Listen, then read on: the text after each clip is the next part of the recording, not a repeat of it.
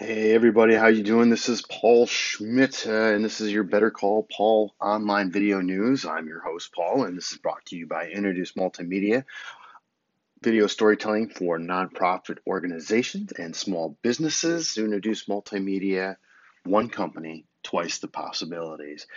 Well, Hulu and AT&T are in the news today as AT&T has sold its 10% stake back to Hulu for about $15 billion.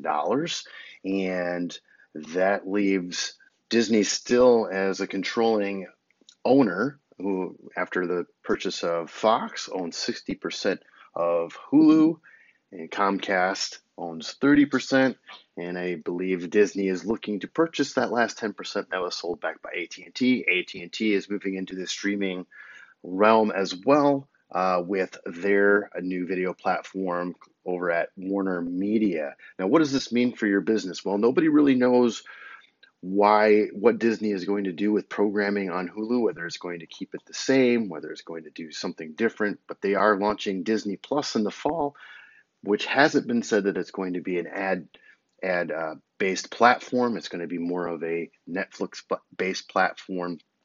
So that must mean that Hulu is still a viable option for the programming Disney and Comcast for a little bit puts out for advertisement, and it doesn't look like that model is going to change. So if Hulu is working for you, it may even work for you better due to the fact that Disney has the controlling interest and will be putting up more uh, available programming that they own. So take a look for that. That's your online video news for today.